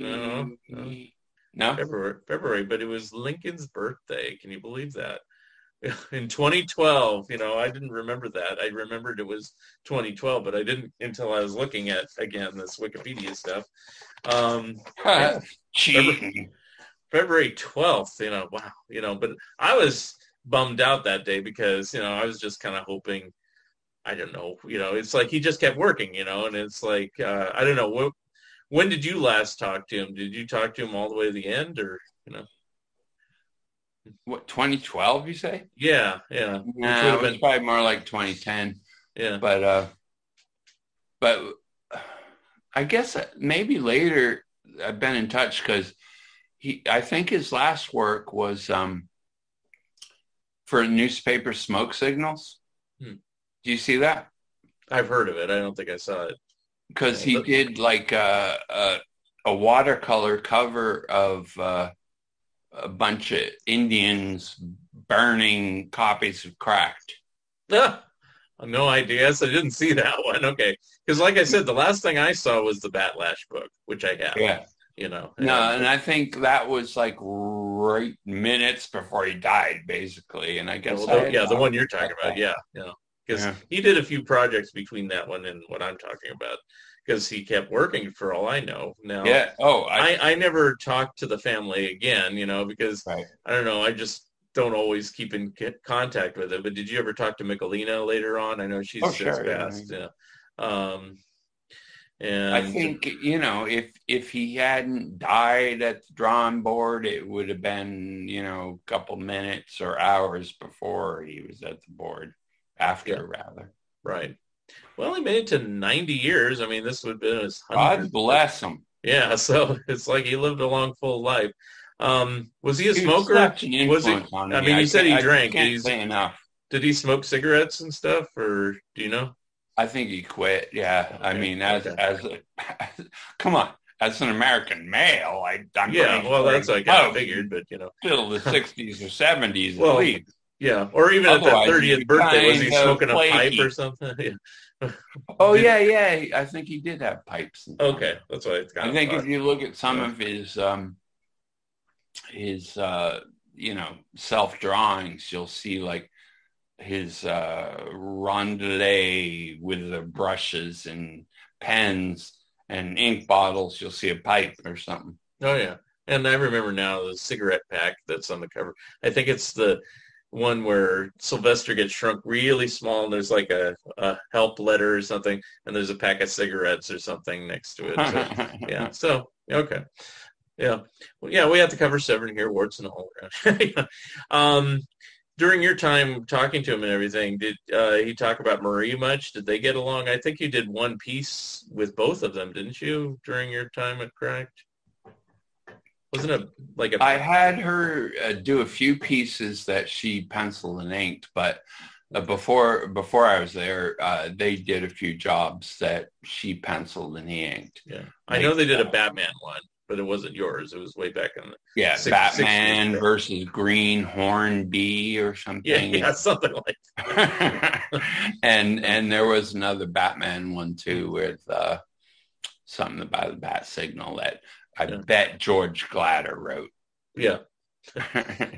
Did he get along with like everybody else, like George and stuff like that, or did he ever really? Okay, so he very much got along with most everybody, just maybe not Feldstein and Severin. I mean, Feldstein and Kurtzman so much. Okay, maybe he just didn't like editors. I mean, George Glatter, some people might not know, was a prolific writer for Archie and Cracked, and created Sabrina the Teenage Witch, among other things. Right. But like George was so unique in that he was a wannabe cartoonist that would always do layouts for all the artists at Cracked and Archie, and provide reference up the wazoo for whatever he was writing and drawing about and stuff. So like I said, John loved that. I mean, like I said, as opposed to Kurtzman, I think maybe Kurtzman wanted to follow his every line, because I think that was the problem with Russ Heath at Mad, is that he didn't follow the Plastic Sam parody, like line per line. So he never worked at Mad again. Right. And so I think, Kurtzman might have been dictatorial about all that. But as far as with Glatter and John, he loved the layouts. And I've seen so much original art from Archie and Cracked in the past where I go like, Glader wrote it. Because you can tell by the layouts. Glader did it. Yeah, that's cool. And now I did meet him. Yeah, and he was cool. So they had a great collaboration. I think John and George and In fact, I can't say enough about George. George wanted me to work on his autobiography before he passed away. If only you had. And I tried. We were, it was just, we ran out of time, and it's like it just kind of fell apart after that. So, I guess I could still do one, but it's really. I think he was in his 90s. Yeah, he got into his 90s also, and he was a few years older than John. So and he was like way into yoga since the 60s. Every time I'd see him at San Diego Con, he'd just be like fit and firm and just like, and he fought in the Pacific War and all kinds. He was just an incredible individual. He started out as a cartoonist and had, some gag drawings in men's magazines and stuff, and then just seemed to, get more work writing and drawing layouts and stuff. But I love George. He was a great guy. That's cool. All right, I guess we're at the end of this. I mean, what should we do? I mean, are you promote something? I guess. And what are we doing next on a Kickstarter? You keep alluding to TV, and you keep alluding to biography, and maybe this and maybe that. I'm promoting all kinds of crap. Where you see that right over there? Where Libby the Kid? MortTodd.com. Oh wait. I can't tell my left from my right. But yeah, MortTodd.com. Under that Billy the Kid cover there on the left. That's my website. I've got like all kinds of funny stuff. Severin related, I got The Monsters Attack, 2 volumes. Oh yeah, I'll show it again. 2, right? 2. And actually, here's the other covers he did on by John. And they got a bunch of John stuff plus like Ditko and Gray Morrow and Gene Colan, Alex Tooth, all kinds of artists. and then we have the where did my arm go? No, it's this one. Wait, how do I do that? We got the comedy of John Severin. Makes a great Halloween mask. Which I worked on with Mark. And yeah, we're going to do my plan. I haven't really talked this over too much with Mark, is to do 2 volumes of, best TV satire. Ooh, look at that art. The best TV satires of the 60s and 70s. It'll be mostly John, but there'll be other phenomenal artists. And then I got you got The Black Bull, which is John's earliest work with Bill Elder and Harvey Kurtzman. And it's sort of like a Batman, Lone Ranger. And it's pretty fun stuff. And it's from late 40s that, I remastered the art so it doesn't look all crusty and stuff. And then we got the Billy the Kid, which is, we got 2 issues in color and a collected volume in black and white. And they're all shot from the original stats from Charlton. So it's the closest you get to original art. It's just not scanned from the comics and all that stuff like some people do. But sometimes we have no choice. Right. But this stuff is pristine. We scan things here. They don't look too bad. They're Steve Allen. I had to do a little work on them, laddie. Oh, I know. So I got a few Severin-related titles out there, and if you like this stuff, you like all the crap I do. Yes. Because So buy his crap, and then I'll work with him more. And we'll make more crap. And if you're cracked, you're happy. Yeah. All right. Well, it was a pleasure having you on the show again and on TV or Zoom. Woo! And thanks for having me. Thank you very much, Mort. And I'll probably have you again sometime, probably when we get a Kickstarter rolling or something, and maybe we'll have somebody else come on with us or something if they're helping us out in the project. You never know. So, but we'll wrap it up and end it here and say, join us next time on the Fun Ideas Podcast. Here's to Severin. Yes. 100th anniversary, 100th birthday of John Severin. And enjoy his work. Get anything he did at EC. Get anything he did at Cracked. Anything at Prize. Anything. Charlton, whatever. It's great stuff. He's a great artist. God bless him. And his family. He's got an incredible family. I think he had 12 kids and probably has 87 grandchildren. And they all can draw and paint. Anyway. All right. We'll let it go over here. All right. Thanks. See you next time. Thank you for listening, and thank you, Mort Todd, for being my special guest. Remember, you can always watch the video version of this episode on YouTube. Episode number 116 will be coming soon. Thank you for listening, and thank you, Camden Spees and Ben Olson, for being my special guests. Remember, you can always watch the video version of this episode on YouTube. Episode 112 will be coming soon. If you would like to comment and or be a guest on this podcast, please drop me a line at funideas.mark@gmail.com. Become a Patreon of Mark Arnold and Fun Ideas Productions. If everyone listening just contributed $1 a month, that would be a tremendous help in continuing the production of my books and this podcast. Also, subscribe to my YouTube channel. The opening and closing music for the Fun Ideas podcast is provided courtesy of Danny Salazzi of The Characters and is used with permission. This has been the Fun Ideas podcast. This is Mark Arnold speaking. This episode is copyright 2021 Fun Ideas Productions. Thank you and good night.